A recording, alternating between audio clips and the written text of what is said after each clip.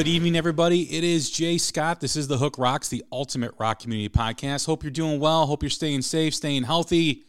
Hope things are getting better wherever you are. I know things across the country are a little different depending on where you're at, but we all got to move forward at some point, and hopefully that will be taking place soon. I'd like to welcome our next guest. He is the lead singer, lead vocalist from the band Saul. I'd like to welcome in Blake Bedsaul. What's going on, Blake? How are you? Good, man. Good. I'm happy to be on here with you for sure. Thanks for having me. Awesome. Yeah, no, it was great. I appreciate you doing this. I know you guys got a new record coming out. The new single, King of Misery, is out for all of you who want to go stream it or go on YouTube and play it. It's available. The new album is on October 23rd called Rise as Equals. And I'm excited to have you guys on. So I was able to check out a lot of the new album over the last week or so. It's incredible. It's awesome. Thank you. Yeah, we put, our heart and souls into this record. We wanted to write every song like it was going to be, we went into it like every song's going to be the last song we're ever going to write. So we really tried to put an emphasis that every song's got everything we could put into it. So, I'm hoping people, pick up on that when they get the record. We didn't want any filler songs or anything like that on just put it on the record kind of feels. So every song is, it's got everything of us in it. We're going to get into the new album. We're going to get into the band and the history. But first, we always ask the same first question every time we have a new guest, and that is the essence of the podcast. Just like every rock song has a hook that sucks you in, every rock fan has a moment, whether it's a band, an album, a song, or a performance. What hooked you on rock and roll? Oh, that's a good question. It's a tough question too, because it's hard to pinpoint. Definitely the first time, probably the first time I heard Jeremy by Pearl Jam, that really kind of sucked me in. The first person that got me into music was Zach, only the guitar player.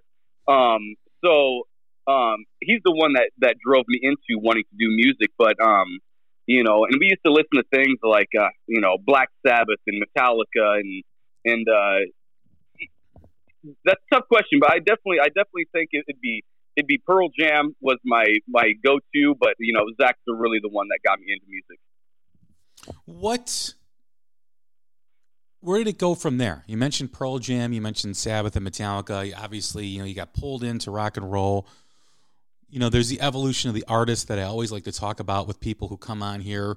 What was the next stage for your development and your journey in rock and roll? We really tried to take it to the next level on, when we started getting into Tool, is really when we started emphasizing, back in the day, the time signatures, and stuff like that. So trying to throw something strange in there all the time, playing in 5s and 7s and, just odd time signatures. And, that's really what drove us into, trying to perfect our instrument is bands like Tool and, Tesseract and, it's a pretty long list, but I can't remember them all right now. But there's a lot of bands we looked up to for sure, like that technical side for a long time. What about singing? Who was the person, the vocalist, or maybe the song or the band that made you want to sing? You can't really go wrong with Maynard James Keenan from Tool. He really wanted me to get his voice and the way he sang really I wanted to get into vocals because of him, and screaming. I wanted to scream like Chad Gray from Hell Yeah Mudvayne, and definitely I wanted to mix a blend of that kind of vibe. You know what I mean? Just I got hints of like we call it like the Jonathan Davis, or I throw in a little bit of David Draymond in there too. And it's just phrases we use like, hey, you got a Jonathan Davis set up a little bit on this part, or you know what I mean? Get a little more David Draymond on this part, so, guys like that really influenced me. And then when did you want to be in a band? What, obviously Pearl Jam, Metallica, Sabbath, you mentioned Tool, a couple other bands too as well. What was the moment where you said, I want to get up on stage and do that, like Maynard's doing it, or like Eddie Vedder's doing it? It's really when Zach approached me and said, "Hey, we need a new bass player. Do you want to play bass?" And I said, "Yeah, I think I can do it better than that guy." So that's really, and that was early on. Because before that I was pretty much a jock. I played football and I wanted to do that. I was really big into powerlifting, and after I bought that bass and I started playing in the band, I mean, all my focus went to that because it was, one, a lot of fun, and then you start dissecting songs and meanings, and it was really cool to be able to get into it like that. Especially with my brother, where we had the similar taste in music, mine being a little bit better, but it was cool. When you talk about being in a band, talk about some of the early stuff. What was going on? I mean, was it always this type of music? Was there, a different style before the band Saul was created? Oh, I mean, definitely. I mean, we were in cover bands, in high school. We were playing everything from, Chili Peppers to Duality by Slipknot to Oasis. Yeah, Better Than Ezra, Good, stuff like that, and so it really evolved, when we started writing our own music, that's when it got a little more on the heavier side. But I mean, that's hard to say too, because we were covering like Korn's, Right Now, and it was definitely always more on the rock side. So we just got a little heavier as we started writing our own. And when you started writing your own music, what was your inspiration for what you were writing? Was it was there a certain song that you heard that said, "Hey, I can do that. I think I can write a song like that"? I don't know.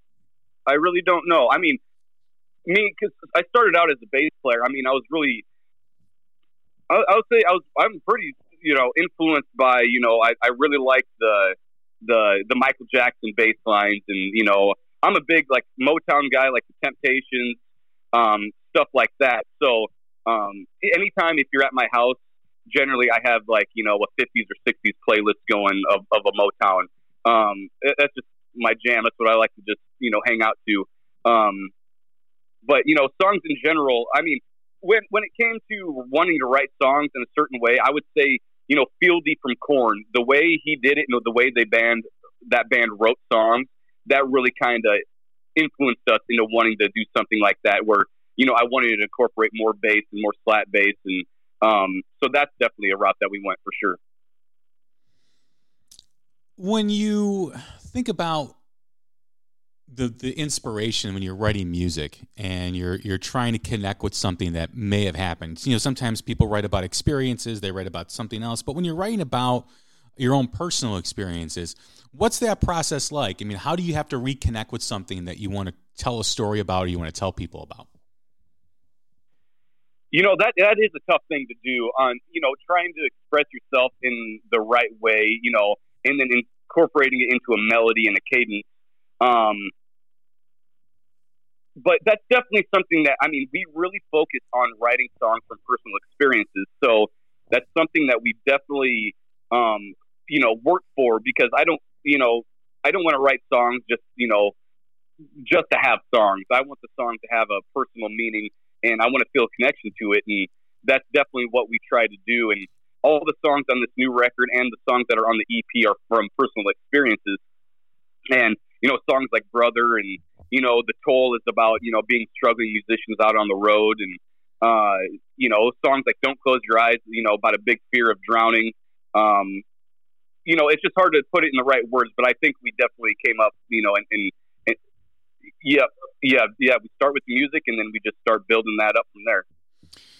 When you are writing, you're connecting with something, like you said, the fear of drowning or whatever personal experience that you have. Is it important for the audience to connect with it like you did, or do you just leave it up to the listener to find their own connection? Generally, I try to leave it open. I mean, if somebody asks me, I definitely tell them what it's about. I don't leave that open. But, I really like the idea of everybody putting their own perspective into the song and using it for whatever they need it for, or, interpreting how they need to, see it. So it's cool both ways. I'll definitely tell a person what the song's about, but definitely put your own spin and your own idea on what the song's about for sure. Use it how you need it. What's the history of Saul? How did you guys form? How did you guys come together? Well, Zach and I, we've been playing together for, being siblings, we've been playing together for a long time. So that's where the drive came from. I think, me being the standout musician in the family. He's sitting right here, by the way. We really kind of pushed each other and wanted to grow and be better, together. We knew we were going to do this together. That was the whole goal. And, and that was early. I mean, we're talking high school, that we really started diving in and 06, 07. Yeah. That we really started playing together. And, and in the early days, it was just the Saul boys or the Bedsaul brothers. And then it just became Saul and just stuck. And, it was early on, but definitely it was a factor of me and Zach just pushing each other to be better. And then where did the other guys come from? William, it was crazy. We met Will, 4 years ago? 5 years ago? And he, it was just he came to one of our shows and, everybody gathered up and went back to our practice spot right there in Sioux City. And, we were just hanging out, saw that he could play bass. And at the time I was thinking about stepping down from the bass and just going to vocals and bringing in a guy. And after meeting him, we hated him. But, we needed a bass player, so he got the job. No, he's actually a really great guy. He's the craziest guy in the band. It just fit well. And then Miles just came. It was weird. We played with his band early last year. 2 years ago? 18? Oh, yeah. It was the end of 2018. Yep. And so we played with his band at the end of 2018. And then when Joe stepped down last year, for personal reasons, wanting to start his family and, have kids and all that. It was great. We just met Miles through that and found out he was an awesome dude and a great asset to the band. And it was just easy peasy that he just wanted to be part of it. How do you guys put together all your influences? Because I imagine, no one person is the same. So everybody kind of has their own stuff that hook them on rock and roll and influence them to play the drums, play the guitar, the bass, whatever it is. How do you guys fuse all that together? I think the best way to do it is if everybody, having their influences, and just, I think, just having the ability and the talent to play the instrument well. I think when everybody comes in and has the mindset of just write for the song and not your influence or, your ego or anything. I think that's why we work so well together is everybody's just there for the song, for the moment, and then on to the next song and the next moment, not really trying to incorporate your influences heavily, just make it work for, the song that's at hand.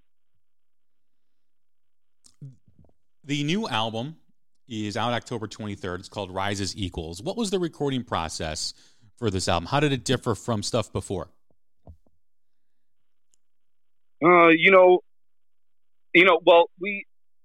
Since last year when we got picked up, we started working with Chris Dawson at Apodic Studios. He's our manager, our engineer, and producer.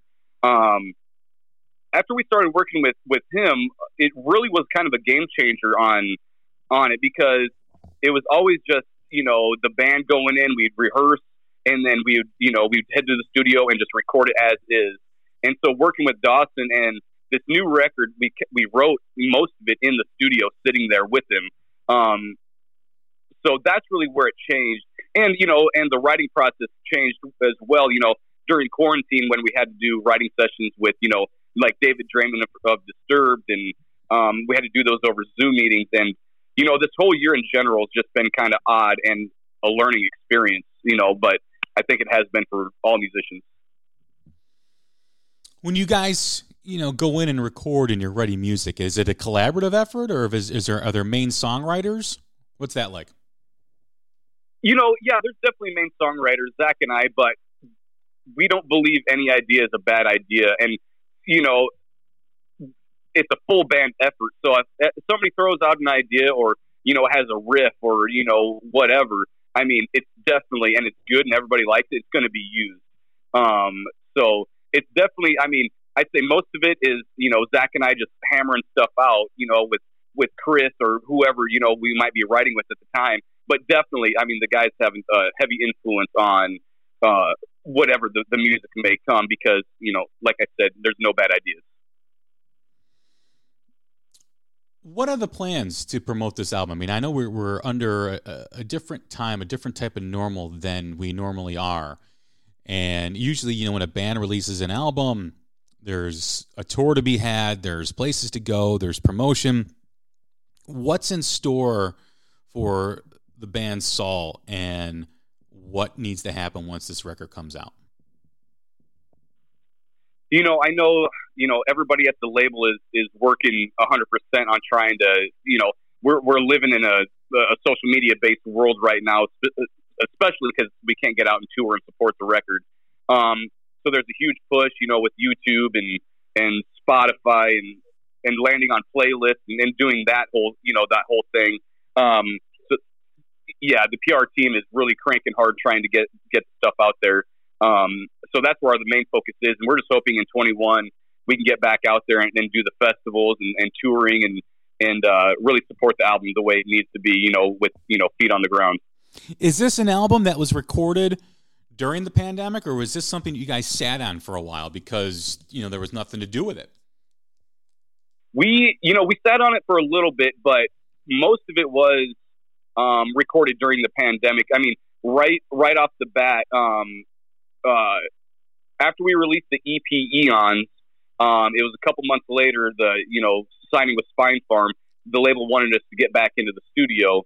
So we really, the early part of 2019, we spent in the studio and then finishing it up during the pandemic. That was the tough part, trying to make all the cogs fit and being able to travel and, get down to the studio. It's about, 7 hours one way. So, yeah, that was difficult. The whole writing and recording process during that whole time was odd. Yeah, I can imagine. I mean, was it difficult to write and, produce music and be an artist when you're doing the same thing every day, when you're limited to what you can do? Yeah, that's a good question because, the inspiration level, I get inspired a lot by just normal conversations. So running into somebody, at the gas station or anything, so not having that not having that inspiration was difficult. But, we had a lot of stuff on our mind as well. So we definitely knew some things that we wanted to write about. So that helped. We definitely had a focus on a game plan on the song. I mean, because I've talked to some artists who had difficulty being inspired because, they're looking out the same window every day. They're seeing the same thing. They're doing the same thing. Other artists were fine. They were able to create and be able to, find their groove and create and write music. Where did you fall under? I mean, was it did you have to pull it out of yourself, or was it coming out like it naturally does? Yeah, it definitely, it wasn't, I would say probably wasn't as flowing, but, with the ideas we already had in store and in mind that we were going to write about, it definitely, it wasn't that difficult, really. King of Misery. Yeah. Like King of Misery. Hey, sorry, this is Zach. I remember we were working on King of Misery with David Draymond, and we were, two songs in, like two concepts, and we were just kind of, seemed like we were beating a dead horse with it. We weren't feeling it that much. David Draymond wasn't feeling it that much, and then getting really frustrated with it. We were about a month and a half in doing Zoom sessions, which isn't ideal either. And then Blake came up to me one day when I got here, and I have an idea for a chorus. And it was like the "Don't mind me while I circle this drain," and I'm like, oh, there it is. So then that's where the chorus of King of Misery came. I sat down, got a chord progression. We hashed out the chorus, and the next Zoom session we threw it over to David Draymond, and it was like magic. It was kind of crazy how it came to be. When you think about the recording process and how different it had to be, was that something that was easy to overcome for you guys, or was it just, hey, let's just get it together and see what comes of it? Yeah. I mean, definitely. Since we do travel to Chris Dawson's studio, I'm glad one thing, because we went down there to get all of this done. So once we got through the writing process over Zoom and doing all this stuff, we didn't have to send files back and forth, which I knew a lot of bands were doing at the time. He said, just come down here and let's hit the studio and let's get it done. I'm not a big fan of just sending files back and forth. I like to see a person face to face, especially when you're creating something that you want, to be part of your legacy, really. So it was definitely cool. He just, get down here, let's get to work. What is the plan? I mean, do you guys, well, I should say, ask you this. What is the plan for Saul once things open up? I mean, I had a representative from NEVA, the Save Our Stages organization, on a few weeks ago, and they talked about how unless some aid package is not approved by Congress, a lot of these small clubs may fold up and may not be around for small bands, mid-level bands to play at the clubs, to play at the theaters across the country. Have you guys thought about that? Is there a game plan for Saul in order to kind of weave your way through and journey through this country? We did. We signed a petition, for some relief for these venues that we definitely are, we want to be and stand behind. As far as the game plan, we're just hoping, in 21, after, talking to the booking agency and everything, they're hoping it just cracks open and everybody's just ready to go and everybody's just, bands are going to be hungry, fans are going to be hungry. I just hope, there's a spot in there where we can climb our way through and get a spot, because I'm sure the holds and everything on these venues is going to be crazy. Everybody wanting to get back to work and get back to the stage. We definitely have plans if everything opens back up for tours next year that we're in the talks of, and hopefully everything just comes back together and gets back to normal. As a band, though, are you nervous being in a club or a theater, with what's been going on?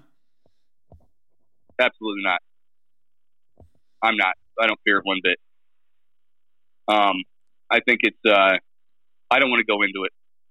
As far as the rock scene goes, and as far as new music, new rock, I feel that whether it's heavy metal, whether it's hard rock, whether it's just rock and roll, I think even though it's struggling for relevancy right now, I think it's about to push through. It reminds me of the time of like the early 80s when the late 70s had disco and the singer-songwriters like your Kenny Loggins and your Christopher Cross, and then all of a sudden, there was Van Halen, and there was the rejuvenation of Black Sabbath with Ronnie James Dio. There was all these great metal bands and rock bands in the early 80s, and I kind of feel like it's like that now, where rock and roll will never die. It's not dead, but in terms of relevancy, we see it. We see the Rock Awards not televised on TV for the Grammys. We see the Rock and Roll Hall of Fame telling us artists from other genres are rock and roll because of their attitude.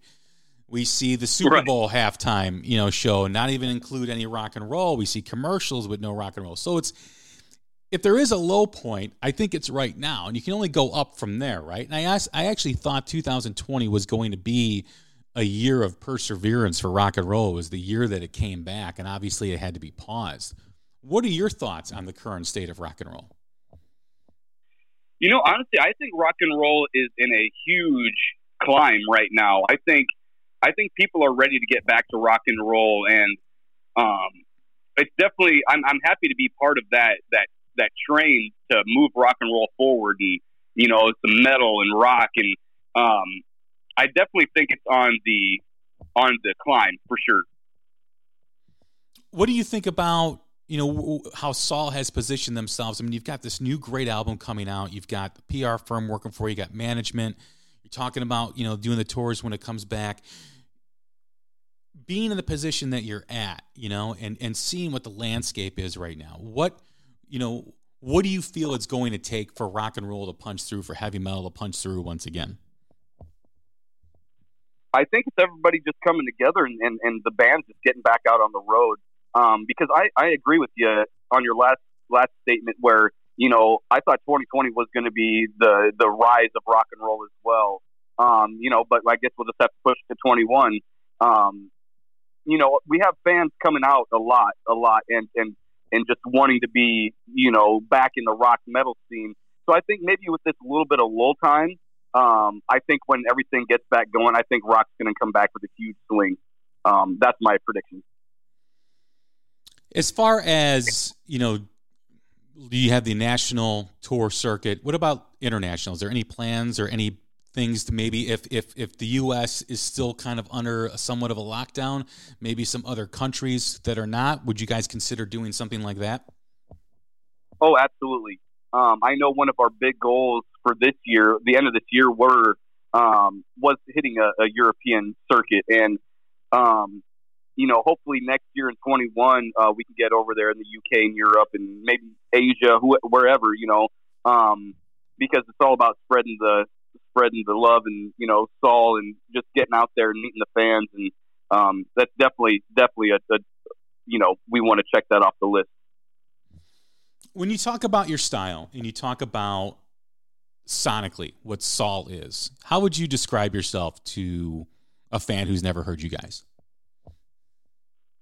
Well, we claim the title, progressive mainstream. So, it's just, we're four dudes, slamming away on our instruments, but definitely we try to stay to the, a lot of syncopated rhythms. We go real bass heavy as far as the instrument volume on the recording. It's definitely, we try to do heavy swinging melodies on the choruses. We try to do hard syncopated rhythms. That's kind of where we stay, and that's where we want to be right now, and that's what we're doing. And we try to, a lot of our bridges are definitely lulls. We try to make them the low point in the song, rather than a huge, anthemic thing, because it's just kind of where our writing style has gone right now, and that's just kind of where we like it right now. When you're making music, you just kind of touched on your style and what it means. How do you guys get your vision of what you hear in your head out on the album? What's that process like? Because obviously you don't want to sound like anybody else. You want to have your own unique sound, which I think you guys do. You guys don't sound like anybody that I know. You can hear the influences, obviously, of metal bands that have come before you and rock bands that have come before you. But is that a process where, this sounds too much like Metallica? Oh, this sounds too much like Sabbath. Let's try to rework it. What is that process? What goes into that? Yeah, I hear what you're saying. Really, yeah, we're just trying to bridge the gap between like that progressive edge and the mainstream sound, adding a gent flavor in there. Zach, we generally start with the guitar. It generally starts with a riff or, a melody. So, I don't know if we ever really have the struggle of sounding like somebody. At least we don't notice it. No, I don't think so either. Yeah. And that's what I'm saying. Like, is there ever a moment when you're recording something where you feel maybe it's too similar to something where you have to rework it and add the Saul touch on it? I don't really think so. I think it just comes out as it is. I guess we never really dove into that to where it sounds too much like this or sounds too much like that, or having to really rework something. Yeah, I guess that really never happened. We live in a day and age right now where obviously live music is hard to come by. The summer festivals are shutting down. There's virtually none left. There were virtually none to begin with except for a handful. And a lot of artists have gone to live stream, whether it's on Facebook or YouTube. What do you guys feel about that?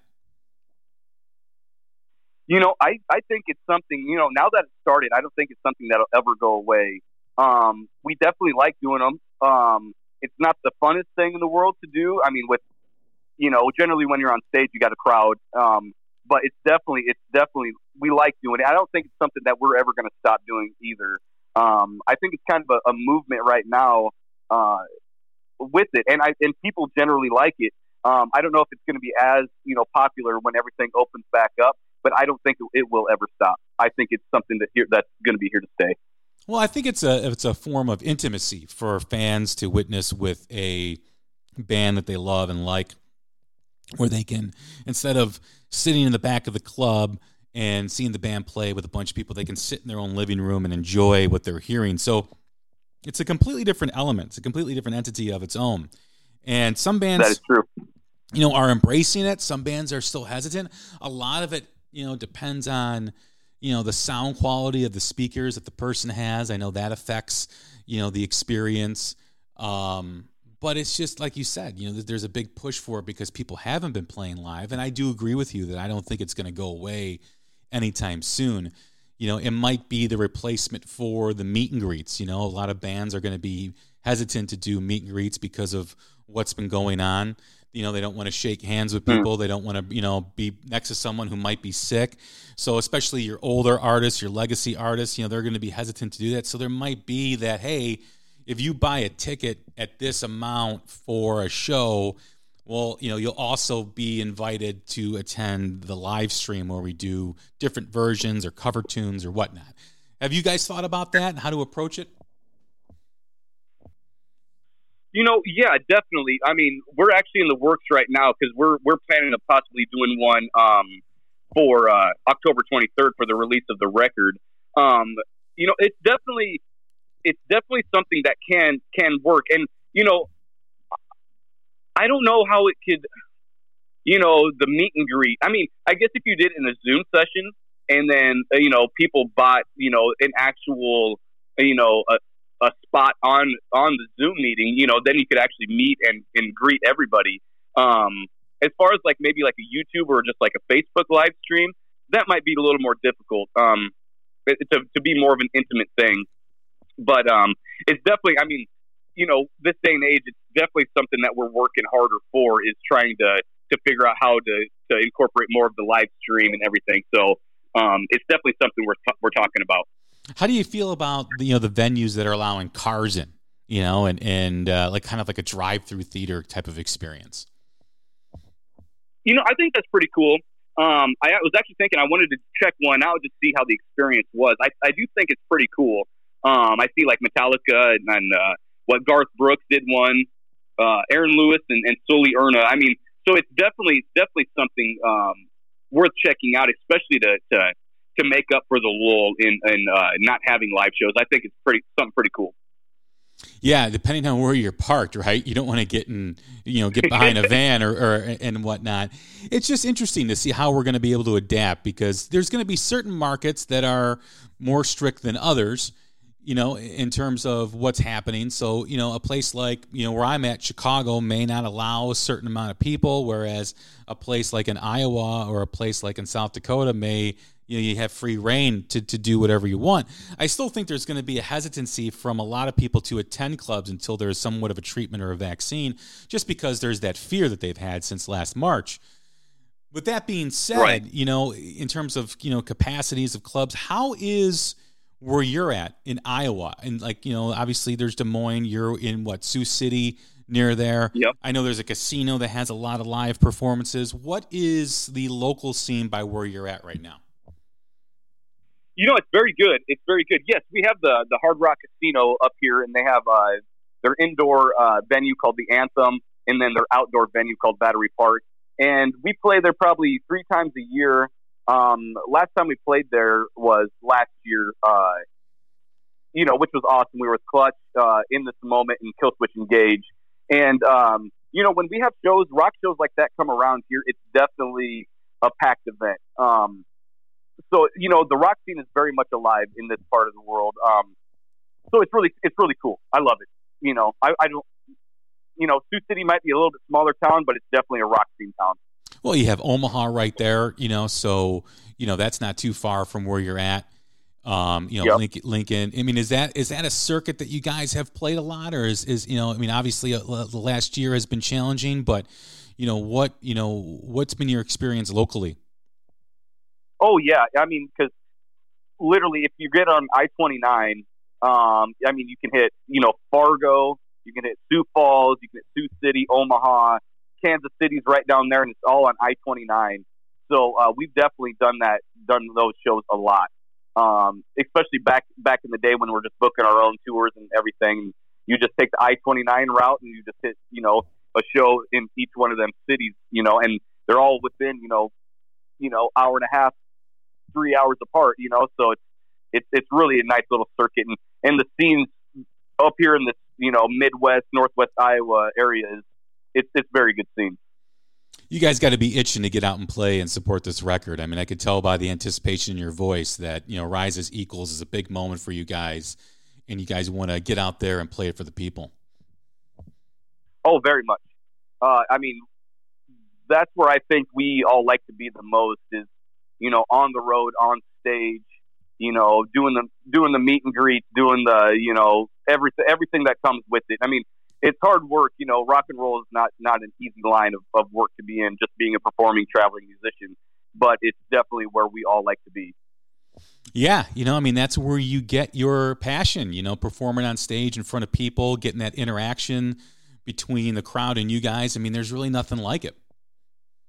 No, absolutely not. There is a very good connection, especially when people connect with a certain song. You can see that group of friends, that are up front and center, and they're ready for Brother, or they're ready for, it's a huge thing. It's a huge thing about being live and then getting done and going back to the merch to shake hands and sign things. And, it's a huge deal. I absolutely love it, and I don't really want to do anything else. This is where I want to be, and that's the huge part of the experience. The new album is King of Misery, out on October 23rd. I'm sorry, the new single out now is King of Misery. The album Rise as Equals is out on October 23rd. I can't wait for this album to come out. I know you guys are excited. Blake Bedsaul, the guest here, the lead singer for the band Saul, thank you very much for doing this. I appreciate it. Yes, thanks very much for having me. And go ahead and plug, where people can find you on social media. Oh, yeah, okay. The best way is saulofficial.com. It's got all our direct links to everything, to Facebook, Twitter, Instagram. We just got a new TikTok, so we're going to have to get Will slamming on that, doing some goofy videos. If you have social media, any social media, I guarantee we have it. And you can find all those links at saulofficial.com. Well, once again, everybody, that's Blake Bedsaul, the lead singer from Saul. I'm Jay Scott. This is the Hook Rocks, the Ultimate Rock Community Podcast. Stay safe, stay healthy. We'll talk again soon. Thank you.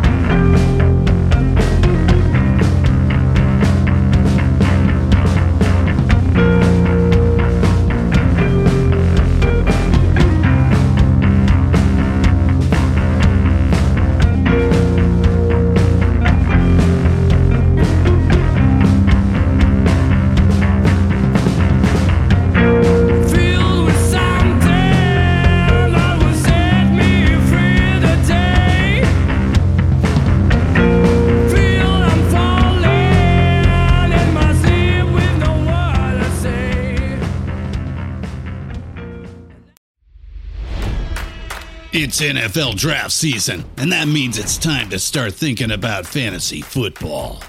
FantasyPoints.com features industry-leading experts and prognosticators using proprietary hand-charted data to help you score more fantasy points. FantasyPoints.com is the place to go for whatever kind of fantasy football you play. Whether you play fantasy football, daily fantasy sports, or do a little bit of everything, Fantasy Points has the meticulously researched content to guide you to victory.